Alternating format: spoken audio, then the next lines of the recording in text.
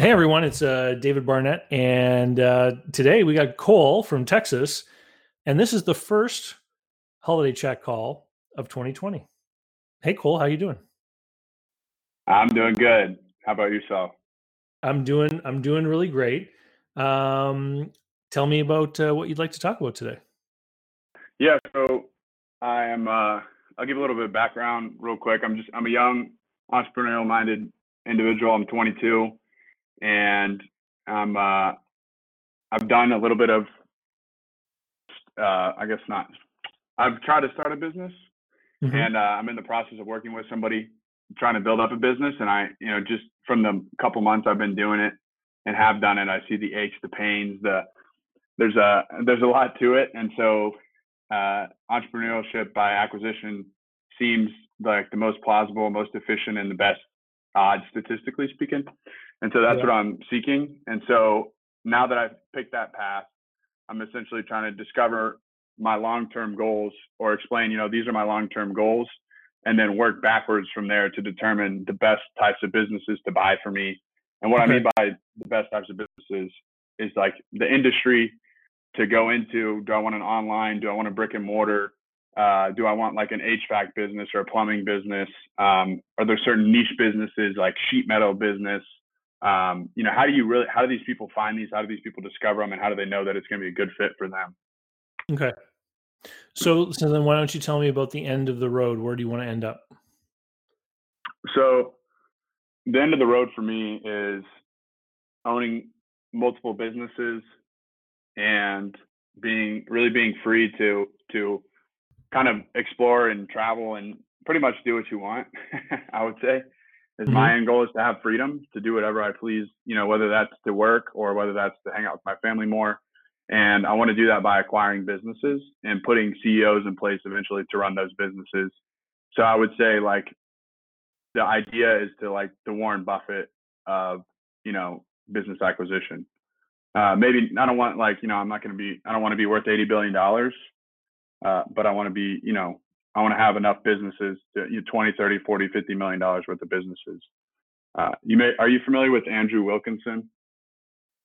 Just a little bit. Right. So something like similar, like pretty much similar to what he has going on right now. He's got like $100 million worth of businesses.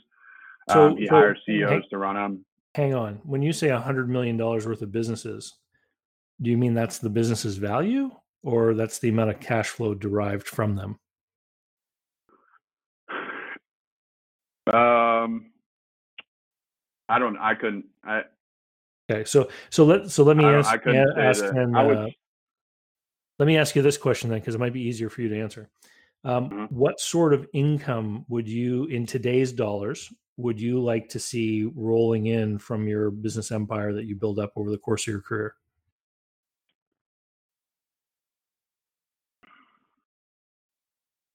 uh, Millions of dollars. I couldn't lay a finger on it. To be So like, millions I of mean, dollars like, a year? yeah. Okay. So, and here's why this is an important question. Because there's a very big difference between wanting to have an income of several million dollars a year or wanting to have enough income that you're free to travel and go and do different things whenever you want, hmm right?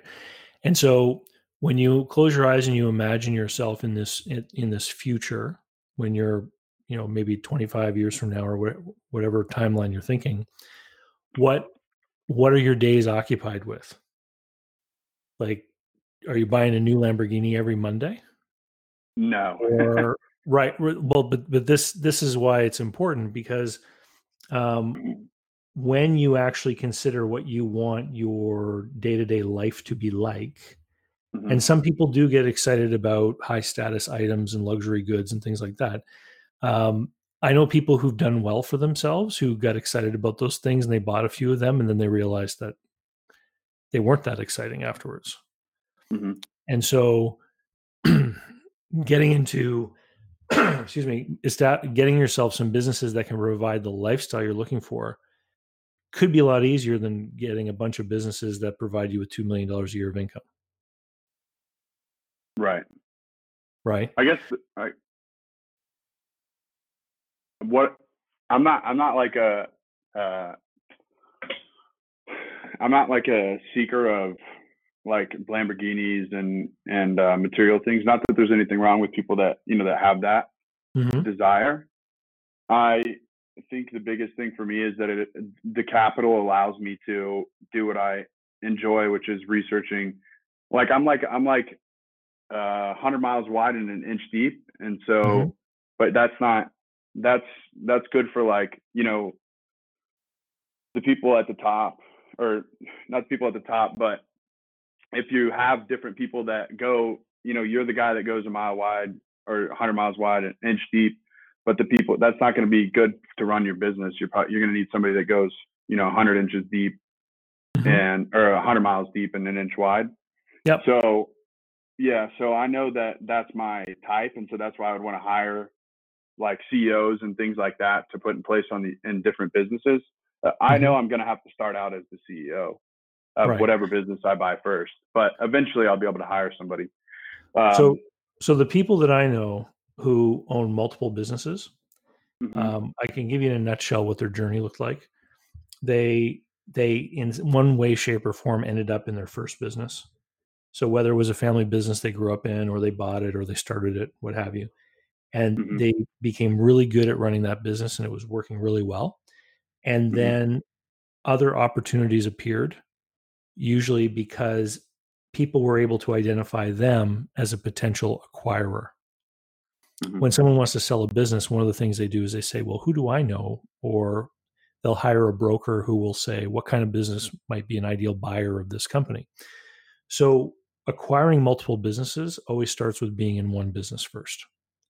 And as soon as you have that first business and you can run it well, acquiring the other businesses is usually easier than getting the first one going or buying the first one. mhm, So you had asked a question when you started off about how do you determine what kind of business to get into, right? mhm, And that comes down to expertise and interest to a certain degree. I mean, you could say I'm really interested in a business that has a high margin and I can implement a lot of online advertising and automate processes with employees. And that business could describe many different kinds of businesses that you might get into. Or if you have a certain expertise in a certain field, it might dictate that that's the field you're drawn to. The biggest problem that most business buyers have for their first business is if they try to buy a business that is outside of their scope of expertise, they sometimes miss things that someone who's more knowledgeable about that industry might see. mhm. And so you wanted to go way out and then pull back, right? So in the Right. far flung future, Cole has multiple businesses, right? Mhm, And so then before that, you got to have the one business, right. and that one business that you buy, you are going to, like you said, likely end up being the person running the business. So it's going to take a certain level of business management expertise, industry knowledge, etc., to make sure that you can properly execute that first management role of the first business, right? Right. So knowing, how old are you? 22. 22. All right, this is great. So you got time to work on this, and even if you make some mistakes, you still got time. So that's good. So have you done any kind of analysis about what kinds of businesses you really like? Like, have you thought about types of businesses at all? Or I know it was part of your question about how to Right. choose.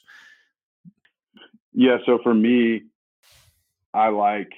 I'll give you a little bit of background. I've done. I know I like more short transactional, um, more like I would, yeah, short transactional types of businesses. I would say, like, for instance, when I was in high school, um, I ran a little eBay business, and I just flipped stuff that I Hmm. bought from my uncle's, or split profit with my uncle for, he did wholesale liquidation. So I bought and sold stuff. But I mean, it's like you take pictures of the item, you put it up there, and then it's listed, and then you don't have to deal with it until it sells, and then it sells, and it's like that. Where as like the business I'm in right now, which is a service business, is completely different Mm-hmm. from that side.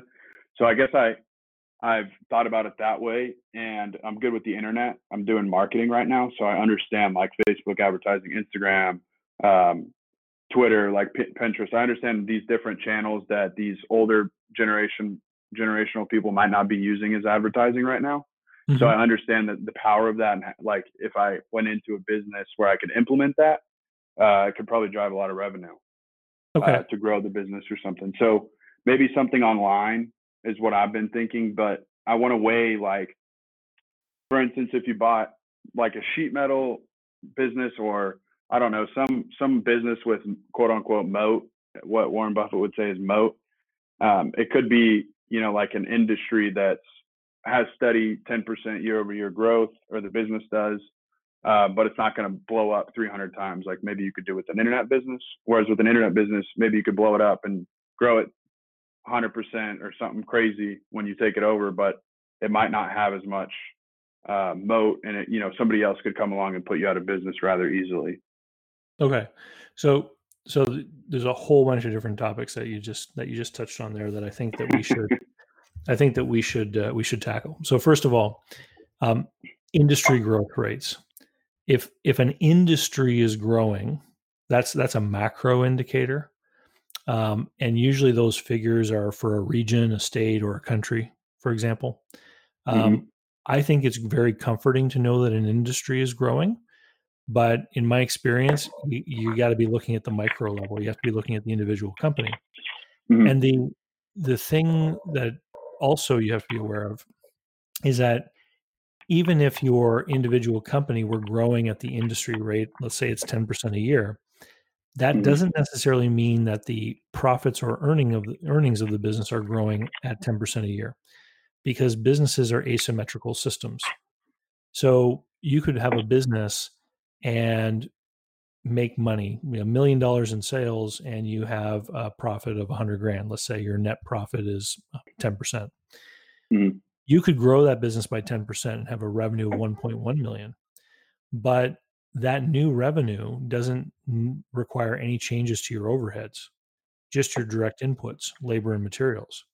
So if the gross margin of that business was 50%, that extra 100 grand of revenue would cause 50 grand to go down to the profit. Mm-hmm. So the profit, even though the revenue grew by 10%, the profit would grow by 50%. Right. So don't be too concerned about whether you think the revenues in an industry are going to grow by different rates. A lot of how well you do in business has to do with how you manage the specifics of what's going on in the company that you own. And so even businesses that are in low growth industries can do things to increase profitability, and their profits can increase far in excess of the industry revenue growth. This is why Mm-hmm. people get attracted to business, because you can't, for example, buy a piece of investment real estate and, increase the profit by 50% in a year, typically, right? Mm-hmm. However, real estate is more secure in that it's just this big tangible thing. You don't have competitors and all kinds of other market forces that could hurt your business. Mm-hmm.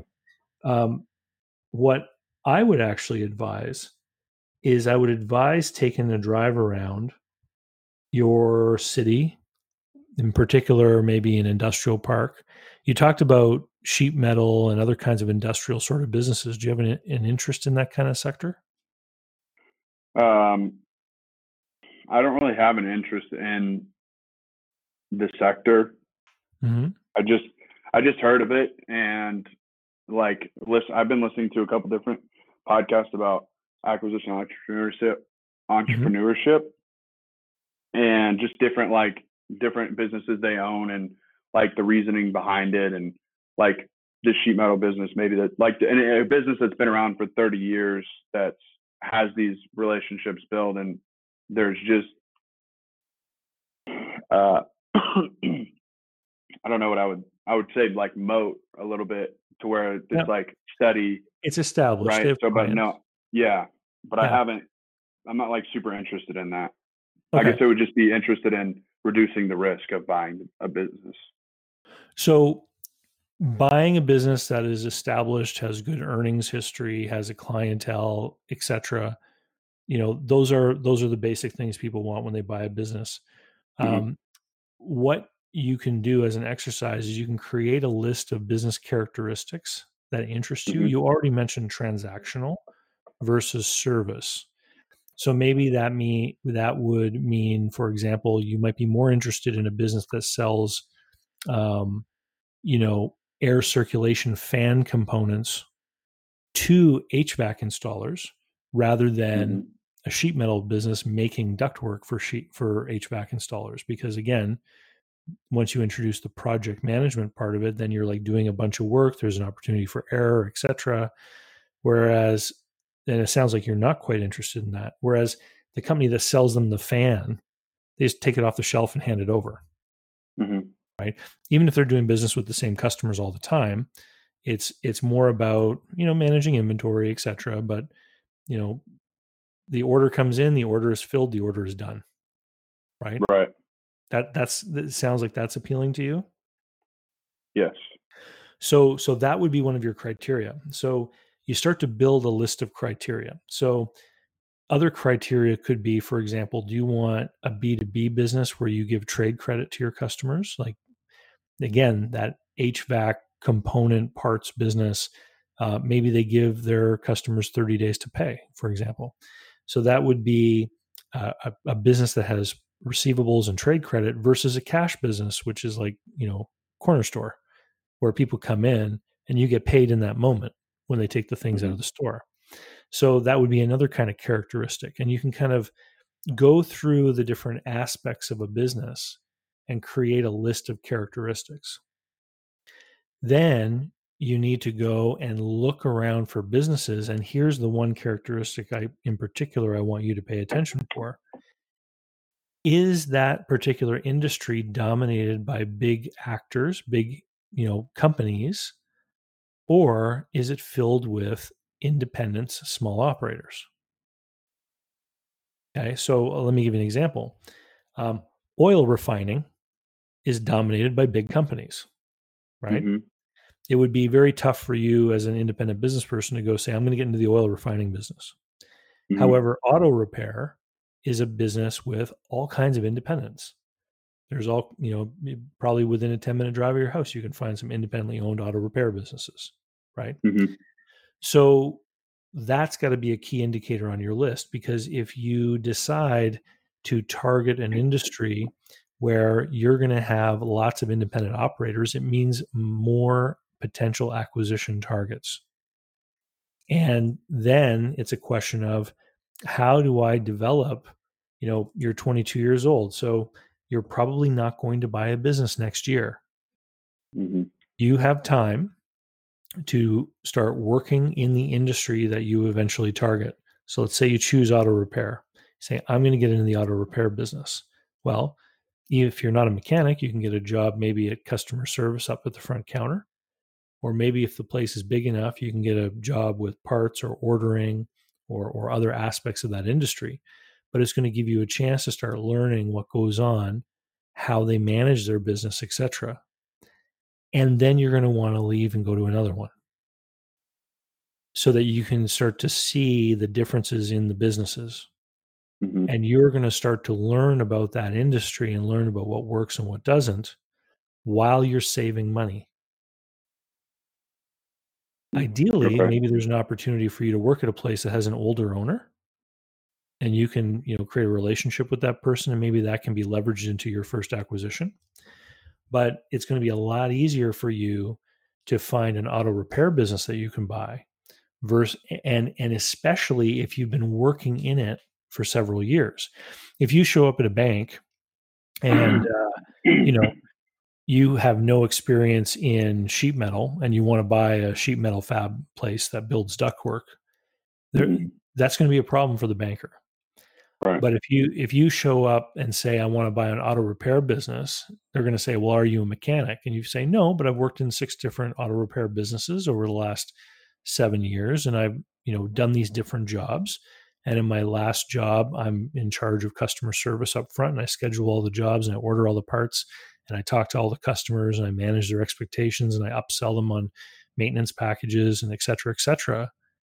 The banker is going to be very much pleased to be able to do a deal with you for that business because you've got actual direct experience. And then once you get into that industry and you own an auto repair shop, well, then the guy down the street who you start to send your muffler work to, and this is just a totally random example. When he gets to the point where he wants to retire, if you've mentioned to him casually how you're interested in growing by acquiring other businesses, when he decides he wants to sell the muffler shop, he's going to come and talk to you first. And that's where you get that opportunity. And it makes sense, right? Because now you can leverage both businesses to drive customer traffic to the other business. Maybe eventually you buy a building, you put both businesses together and start sharing, front desk personnel, and you get efficiencies of scale and that kind of thing. Right. Right. So that's how, like, I have a buddy who's appeared on the YouTube channel before, and he's owned many different restaurants, and he did a deal to buy a seafood restaurant at one point a few years ago. And as soon as he bought the seafood restaurant, within a year, he was approached by 2 or 3 other people that owned seafood restaurants that wanted to sell. And before he bought his first, he worked for like years to find the right one to buy. And the difference is that from the vantage point of a business owner, they can't see buyers. Like, they don't know who in the public walking around wants to buy a restaurant. And this always has to be kept secret, right, to protect the value of the business. But as soon as those guys heard that somebody bought the seafood restaurant in the next town, well, now they knew someone buying seafood restaurants. They could identify him for the first time ever. And then they approached him when they wanted to sell. Okay. Yeah. And so, targeting an industry and getting some actual experience in the industry is going to be key. Okay. Mm-hmm. The reason why I asked that is, like, for instance, for online businesses, I know there's lenders that are willing to lend without any experience, and I wanted to get your take on online businesses. Have you heard of Quiet Light Brokerage before? Yeah, I have. And I'd like to start by saying something really controversial. There's no such thing as an online business. And here's what I mean. Here's what I mean by that. There are just businesses. Right. So when I was a kid, back in the 1980s, there would be advertisements in magazines because I didn't have websites to look at. And the advertisements would say, if you're interested in, I don't know, model trains, call for our catalog. And then you would mail them a letter, or you would call them and they would mail you a catalog because websites didn't exist. Right. And you'd look in the catalog and you'd fill in an order form and you'd write a check and you'd mail that to someplace, and they would mail you the thing because we didn't have Amazon. All Amazon is that exact same business model, except it happens on the World Wide Web. And so businesses have always advertised. You mentioned earlier about like Facebook and Instagram promotion and stuff like that. Businesses have always advertised. And you're right. Some business owners who maybe are of a certain age don't know about Instagram or how it can be used to market a business. There definitely is an advantage in understanding how to, develop new markets and meet new customers in new and different ways, especially if you have the field all to yourself. Like if you buy an auto repair business in a certain town and you're able to use geo-targeting to advertise, a tire special in that community to people in that town using Instagram who drive, then you can garner more attention than everyone else who's trying to, be on the radio, for example. Right. So when I hear online business, what it usually means to me is that people want to own and run a business where they just stay at home on their computer and they don't have to see or talk to anyone.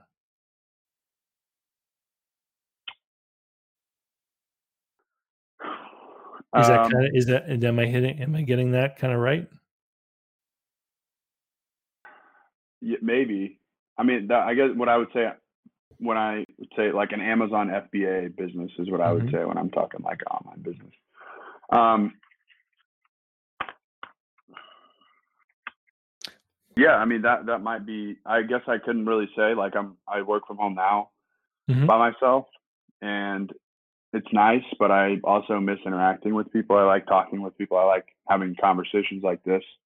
Mm-hmm. So I think I have like an introvert and extrovert part of me. But yeah, I mean that may be interesting to me to like basically work from the computer or yeah. But I'd like to. I don't know.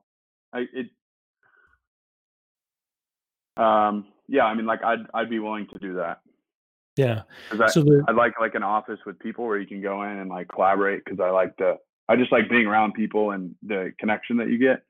yeah. But I'm not, I'd be willing to do something where I'd just have like my home office where I run everything over the computer. Yeah. Or what you said, like alone. Okay.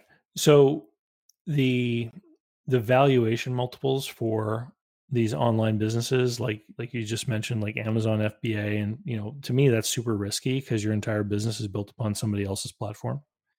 Mm-hmm. But the valuation multiples that people are paying for these businesses is going up incredibly high because there is a growing group of people who believe that these businesses don't actually involve work.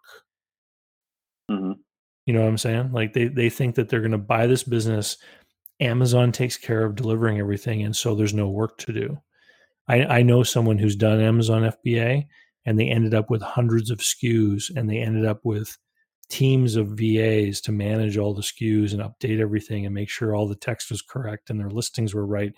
It was a real business. Like it was a big business. They had all the same problems that every other business had, Mm-hmm. and everything was done online. So a common theme in my business buyer adventure group coaching program are people with IT and technical experience and marketing experience, like what you're describing, Mm-hmm. looking for businesses that have not adopted any of those tools Mm-hmm. in order to make an acquisition and then implement those things to try and improve those businesses, which can be a real winning strategy. Right, and that's kind of like that's kind of the two different pathways that I was looking at. Is like either buy a business that doesn't have these implemented, or buy one that's already running, that already has like advertisements down, they already have systems in place, Mm-hmm. and then you kind of just hop in, learn. Like whenever you buy the business, from what I understand, is there's a certain training period where the owner transitions the business to you, business relationships, all that kind of stuff. They'll transfer over to you over a certain period of time, Mm-hmm. and then you can keep them on as a consultant for I imagine X dollars per hour, for whatever, a year, or I don't know what the terms are, but that's what I've researched. And so it's negotiated every time. So right. So it depends on the type of business. So for example, if you decide that, and again, we're using this example that I pulled out randomly, but if you decide that the auto repair and maintenance industry is for you, if you have 6 years of experience in those businesses, then that transition period is going to be a lot shorter. Mm-hmm. And in fact, when you buy that business, you may be wanting to make changes rather quickly if you know that you have some best practices that are better than what are going on in that business. Mm-hmm. And so that transition and handover period can really be affected by who the buyer is.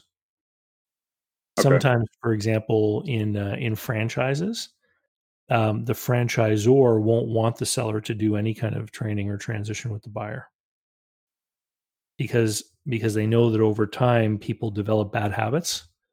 Mm-hmm. And what they want is for the new owner to come to their training and learn from the latest, development program they have to train someone in how to run the franchise. Okay. Yeah. And so for these businesses, like I know you said Amazon FBA, I would, it is risky. It's built on Amazon. If they make one change, then you could be out of luck or, mm-hmm. Drastically increase. But say it's like a Shopify store or just an online e-commerce business or an online SaaS business, something like that is what, just anything that you can, that's like the job board, something of that nature that's maybe not relying on it's not relying on Amazon, where like an e-commerce store, you have your own domain. Shopify, it's a huge business that's in favor of the small business owner. Yeah, and for what's people your who take don't on that? For people who don't know, Shopify is a service, and it's just they make it easy for you to set up a store online and accept credit card payments and things like that. So yeah, so to me, a Shopify store is like owning a real small business, like a store you would see on a main street in a business in a town, right? So there's the sporting goods store and they sell this stuff, and all that is like a interactive online catalog. So you've got your storefront, your Shopify store, and then the next problem is the same problem that main street business owner faces: is how do I get people to come to my store? So I like those kinds of businesses because in my mind it's a real business. You get to know who the customers are. You control the relationship with them. You can decide how you want to market. You can do email marketing. You can talk to them directly. You can send out specials and things like that. I like those kinds of businesses. You have a greater degree of involvement in the fulfillment, of course. So once somebody places that order, then what happens? I've worked with business owners who have used contract fulfillment centers where all their product is made usually by a third-party manufacturing firm, gets delivered to that warehouse, it's inventoried there, and then the warehouse does the pick and pack and sends it out to someone. And, for every part of it that's outsourced, it makes it easier from the point of view of, it's just me sitting behind my computer. All those people take a certain part of the margins because they have to make money too. And things change as these businesses grow.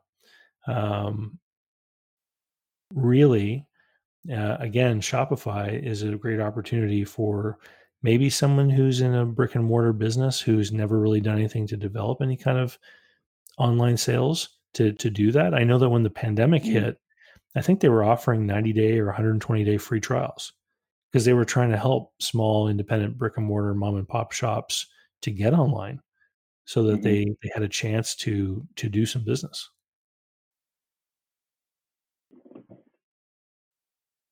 Yeah, it's that's an interesting path too. Is like a brick and mortar store that you can put on. Maybe you could purchase, and they haven't explored that avenue to put do online, and you could expand it that way.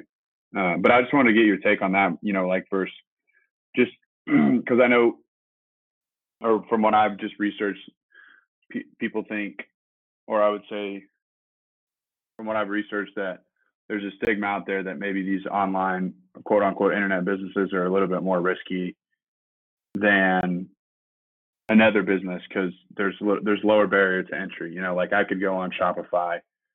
It's a lot easier to start a Shopify or an online e-commerce business than it is to start a sheet metal manufacturing business or a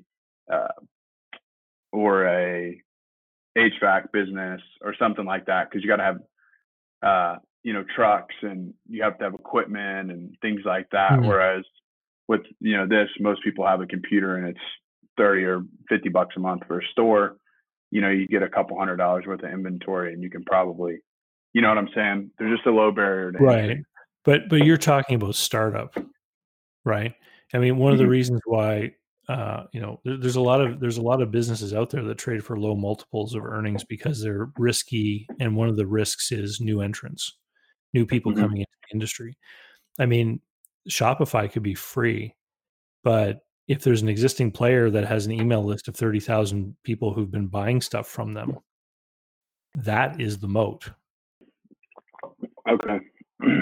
The fact that the audience is already paying attention to the other store. Right. And so that new startup, hey, we're open now. We spent $30 to open our Shopify store, but now we have no audience. Nobody's coming to the store. So then what does it cost to go and acquire customers?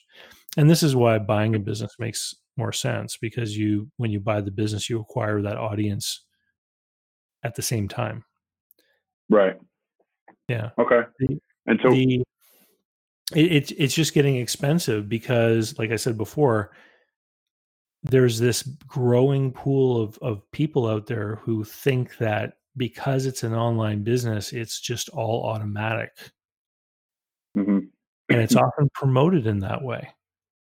There's a lot of advertising online for these, you can make money with very little effort working, a few hours a week.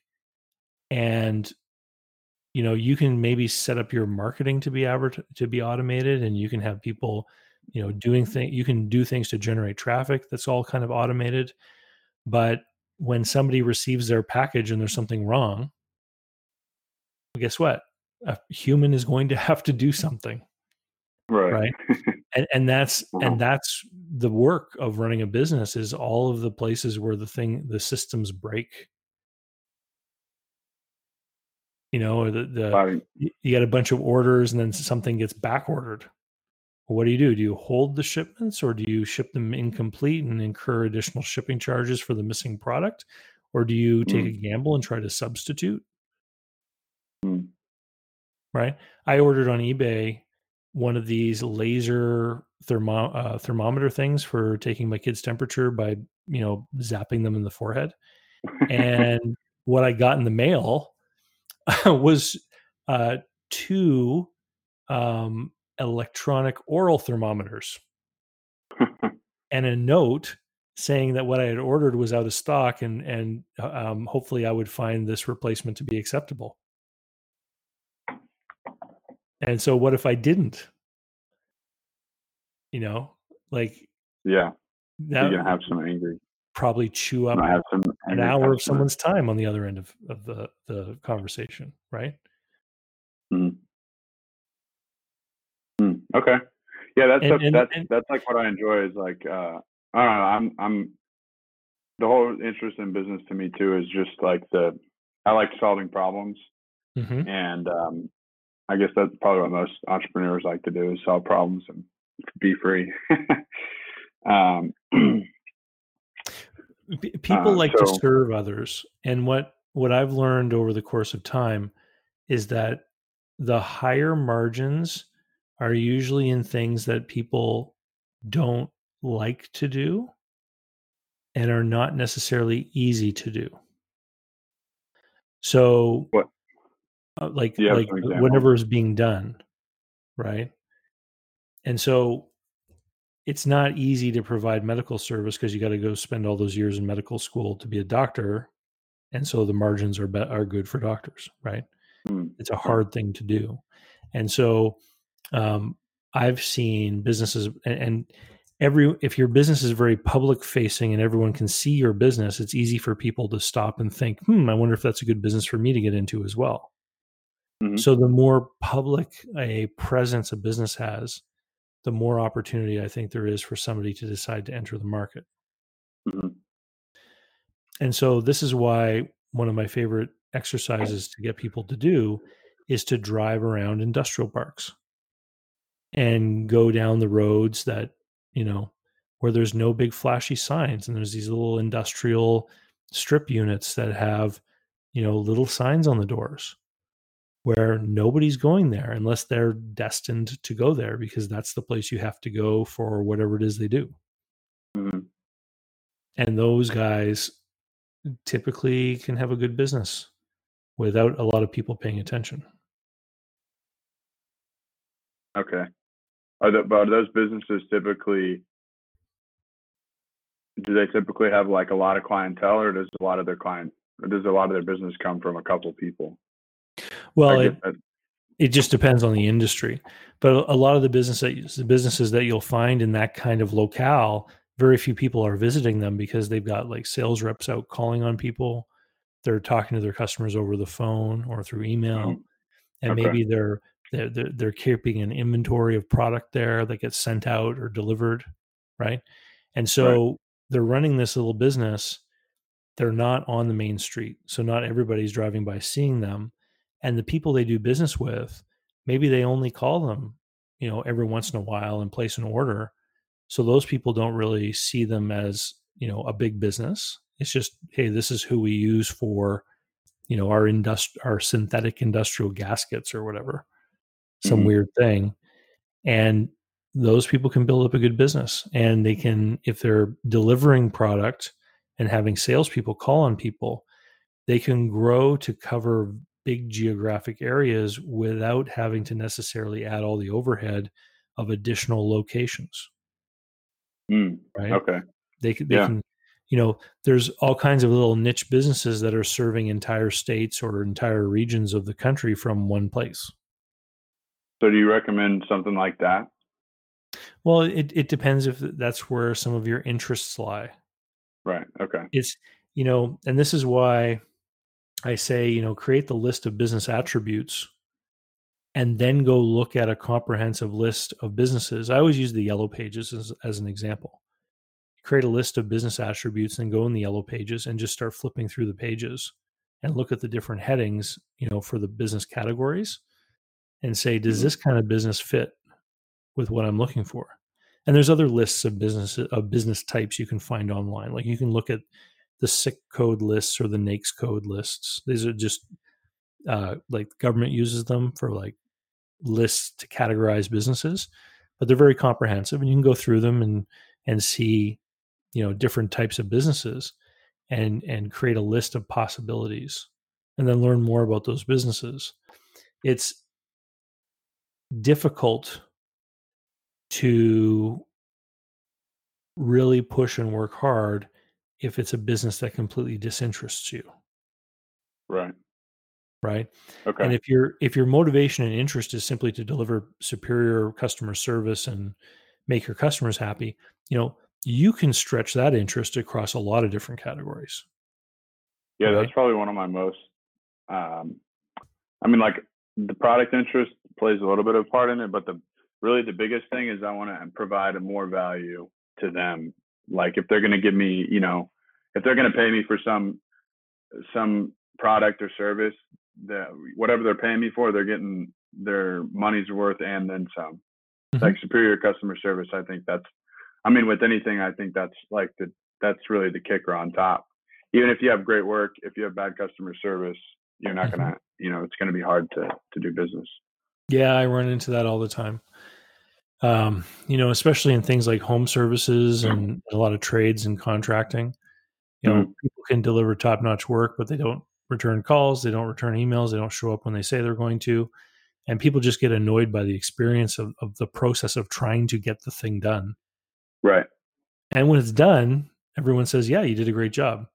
But I waited 4 weeks for you to show up, Right. and you never gave me any idea of when you were coming. Mm-hmm. And I was at my dad's last night, and he's always been a big supporter of small independent business. He loves supporting the small guy. And he started in the spring trying to get a new furnace put in his house. And we're in Canada, so there's a definite deadline by which time you have to have this project done, right? So he started in the spring.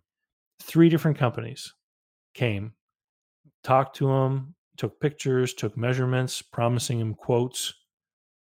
By Labor Day, none of them had delivered an estimate. 3 different contractors. Wow.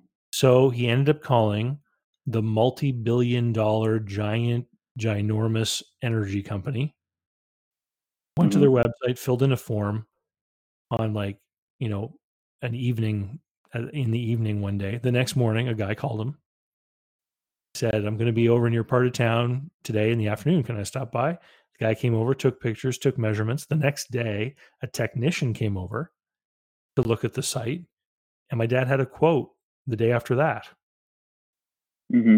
Yeah, right? that's what I'm. Yeah, that's what I would like to. I think there's probably a lot of opportunity in the service business to create, something like that Yeah. where it's a top quality. It's a good, it might not be the most, it might not be the best the extreme best labor in the world, but it's going to be quality work, but the customer Mhm. service is going to be superb. The reason those 3 other businesses weren't able to get their act together is because they're very busy, but more importantly, they're run by technicians. Mm-hmm. They're businesses created by people who knew how to do that kind of work, not necessarily businesses run by business people. Mm-hmm. And so I think you've made the decision that you're a business person and you're going to be working on these things. Have Right. you read E-Myth Revisited yet? So I started reading it and I didn't get through it. It's just kind of like, I heard it's a really good book. Like the principles and concepts in it are really good. And, Mhm. I need to read it, but I mean, I wasn't in the position of owning a business and going through that, or even like at the point when I bought it, I wasn't really considering purchasing a business. Mm. So to make that a long answer short, I read a little bit of it. Okay. So you should read it because it creates this idea of how businesses need these systems and processes in place in order to make sure that they can deliver for the customer, etc. And you'll read about that in the book and about the description of how the author describes how you do it. But there are all kinds of businesses out there. Again, we're talking about businesses, industries that have a lot of independent operators, so there's more acquisition targets. Mm-hmm. We talked about auto repair, but home service as a category, things that get done at people's homes. Mm-hmm. There are all kinds of these businesses that are run by technicians who have Right. the businesses have never performed to their potential because the systems have never been put in place to properly manage how these guys work. Mm-hmm. And so it could be very easy to make an acquisition, very affordable to make an acquisition of a business that has all these kinds of problems if you develop the skills to implement these systems and get these things going. You can Okay. create more profit with the same revenue and then create the opportunity to serve more customers with the same resources as you become more efficient. Right.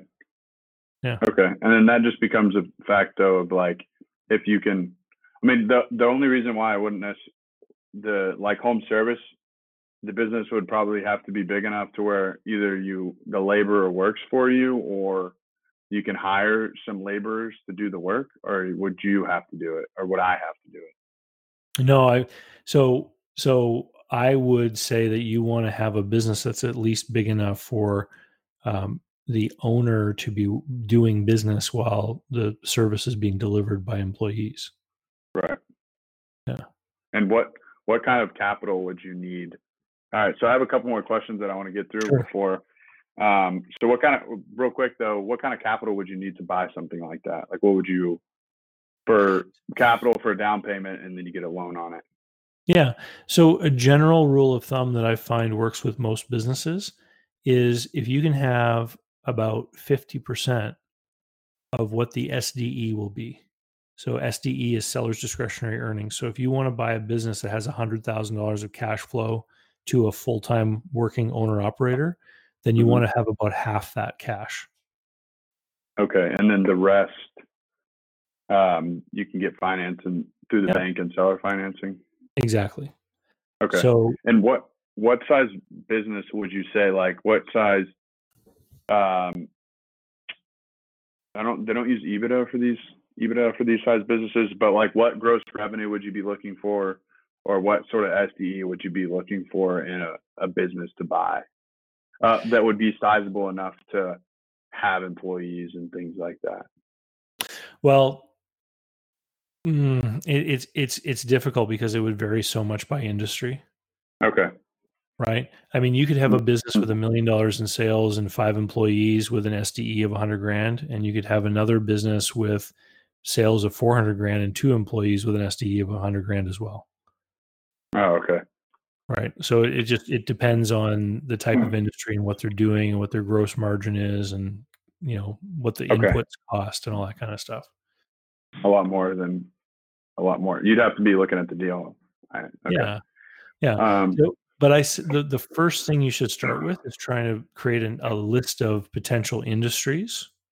Mhm. And the number one criteria would be that there's a lot of independently owned businesses in that field, Right. Okay. right? And then that would help Which, with rolling up too, like you yeah, said. well, People. exactly. Because if there's a lot of those types of businesses in your town, then, as you get established, maybe you can acquire some competitors. Maybe you can acquire some people in the neighboring county or the next town over, right? Mhm. Right. Yeah, for sure. And then so I don't know, you're familiar with the term moat, but like how do you determine the moat of like a certain business or industry? I know like I read the biography on Warren Buffett and he kind of talks about it a lot. These Mhm. kind of businesses that pique his interest. Are you familiar with that or how do you determine that? Well, the question is what does someone have to overcome to get into this industry? So, in order for me to Okay. open up a competing sandwich shop with if you're in the sandwich business, is I need, I could probably go find some used restaurant equipment, a sandwich, ingredient table, maybe a baking center, or maybe I could just buy bread that's already baked. Hmm. And then I got to get a food handling license and get inspected by the, county health guy. So while all that stuff costs money, it's pretty easy to do. People do it all the time, Hmm. right? And if you compare that with starting up a septic pumping business, where I'm going to go clean out people's septic tanks who don't have city sewer, right? Hmm. Now I got to get, a $500,000 truck or more. I got to get all kinds of environmental permits and special handling training and all that other kind of stuff. Hmm. And I got to, figure out where I'm going to take the stuff, and I have to meet whatever requirements those people have, whether it's some kind of, government agency or private, you know, remediation place that accepts that waste. Right. So the hurdles that someone has to jump over to get into the septic business are significantly higher than opening up a sandwich shop. Okay. And this gets reflected in the valuation multiples. So people who are selling a sandwich shop would get a much lower multiple of cash flow than people selling the septic business. Okay. Yeah. So they're harder to acquire, more capital probably. Yeah. And another great one is how price sensitive are the customers. So if you're in a business where you serve people regularly and you have a price increase, they're going to notice. Hmm. Whereas that septic pumping firm, maybe they go visit a home every 2 or 3 years. So Ah, they okay. could have like a 10 or 15% price increase, and the person who hired them can't quite remember what they paid last time, Right. right? So they're not as likely to say, "Wow, they're expensive. I'm going to go with someone else next time." Hmm. Whereas if you've been getting a $10 lunch special at your local restaurant, and one day you go in, now it's all of a sudden it's 10.75. Yeah, you're gonna notice. Yeah, and it feels like more of a burden because you're paying that 75 cents all the time. Right. Right? And they created an expectation in you that your lunch is $10. Hmm. Yeah. Right. Okay. So another question I have is, it kind of goes back to the working in the industry or not.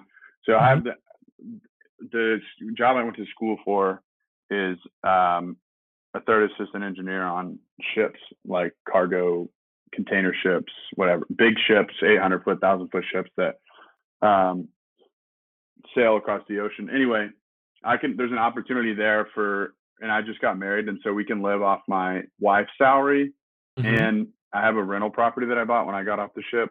So we were still like, making net after all of our expenses and even a little bit spending money, probably $500 a month we're saving. Um, I could go on the ship and make for 6 months of work.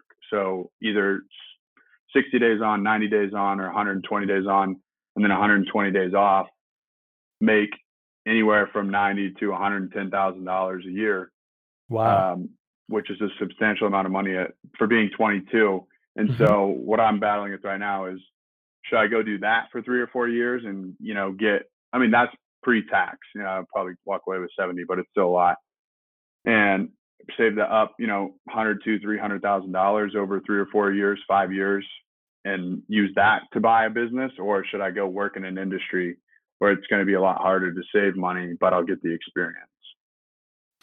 That is a great question. And my answer is actually going to be to do both.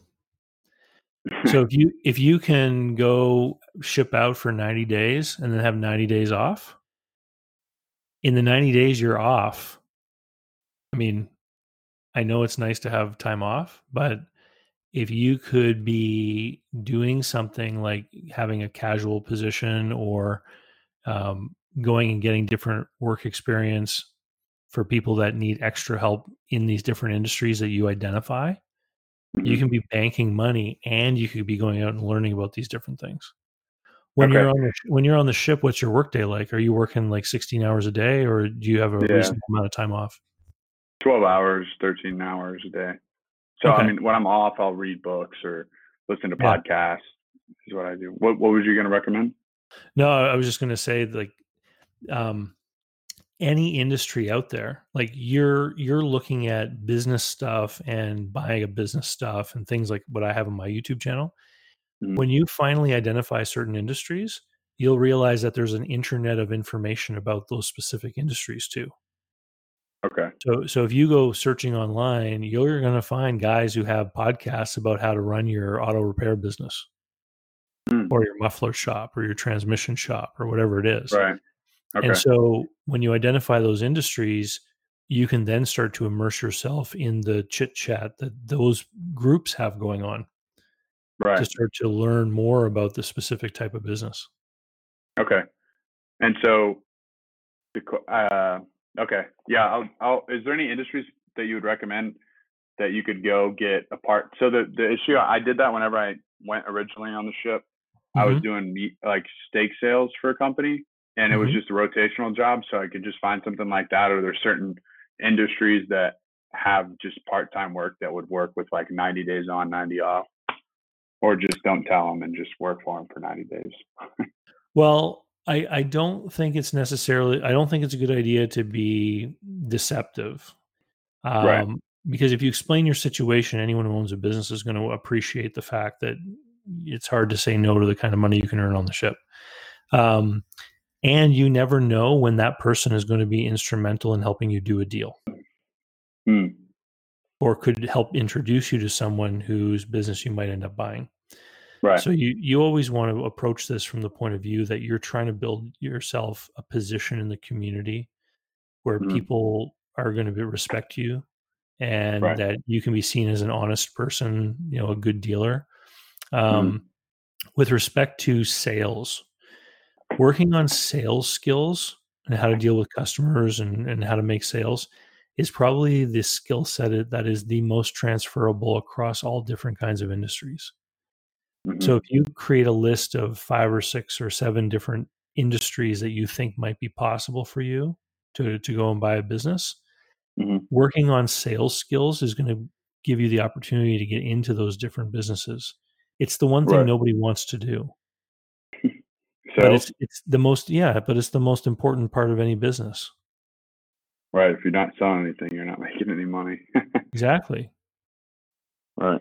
Yeah, that was my other thing. I was thinking about trying to look for, instead of going on the ship, looking for somewhere to learn sales at, and just doing that full time. Because I mean, you can make a good amount of money doing sales as well Mm. if you like you can make more than what I would make on the ship. Yeah. And the one thing I'll caution you about learning how to do sales is that there are all kinds of sales courses you can spend thousands of dollars on. Um, just get the classic books about sales and Mm-hmm. then get experience. There's nothing that will teach you more about sales than actually doing it.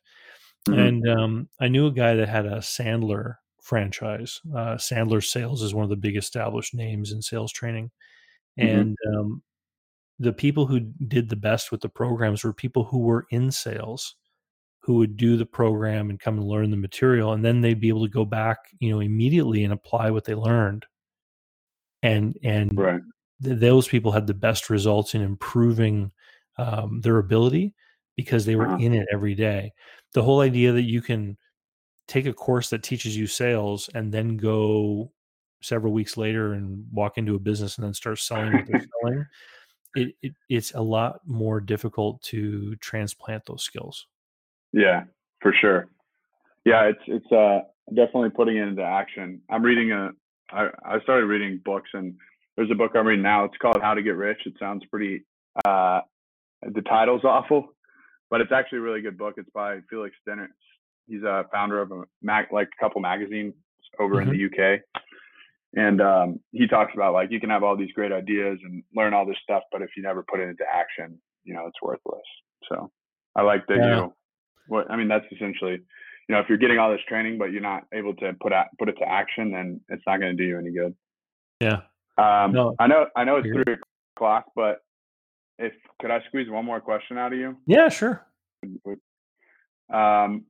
So the last question I have is, do you have any experience with hiring CEOs or been in relations with people dealing just with businesses of people hiring CEOs?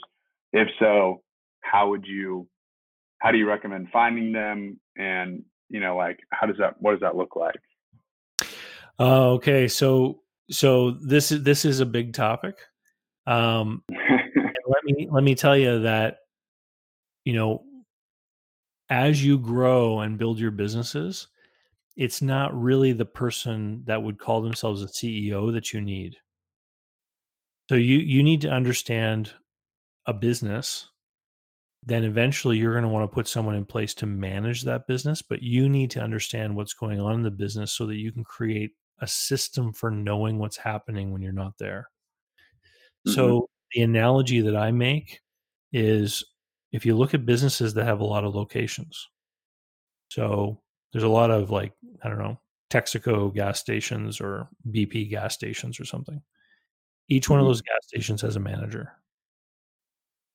Then there's a regional manager who's watching the managers. Mm-hmm. Right? You need to develop the skills of the regional manager. How do you see what's going on in those different locations without actually being there and identify what areas need to be addressed? Because someone who is a CEO, they're going to have a lot of the same skills that an entrepreneur would have. They're used to making big decisions about strategic vision and direction and all this kind of thing. But the other thing that CEOs have access to are teams of people and resources to execute all these things. Mm-hmm. Most small businesses that you are going to acquire in the early part of your path are not going to have the resources in place for someone like that to leverage. Okay. Right? Like the CEO might say, we're going to start sourcing this from China. And then, in your business, who does he turn to execute that plan? Right? There's a mismatch between that idea of a CEO and the world of small business. So you'd have to be, you'd have to grow to a reasonable size. Yeah, it's you. Like if you decide to get into auto repair and eventually you own 30 auto repair locations, well, then maybe you're going to hire a president or a general manager that's going to be running all of them. Mm-hmm. But setting the strategic vision of that business, even that business, is still going to be you. Right. Right. Okay. So I guess it's just until it grows to a certain point of the growth. Because I know this is like an extreme example. There's not many people like Warren Buffett, but obviously there's a lot of people in place in his businesses to where they're all making the strategic decisions. But they're at so much scale that they have that ability. Well, and Warren Buffett invests largely in publicly traded companies. Right. Well, so, like before, for instance, Geico, like Berkshire Hathaway owns Geico outright. Mm-hmm. But when he made his big investment in American Express, he didn't have to find a CEO. All that stuff was already there. Okay. Yeah. Cool. Well, that definitely helps out a lot, and I appreciate the knowledge, the insight that you provided. It's definitely helped me to guide me and kind of get started here with my journey. Awesome. Well, thanks for calling in, Cole, and have a great, happy holiday season down there in Texas. I will. You too. Have fun in Canada. All right. Thank you. All right. Thanks, David. All right. Bye-bye. Bye bye.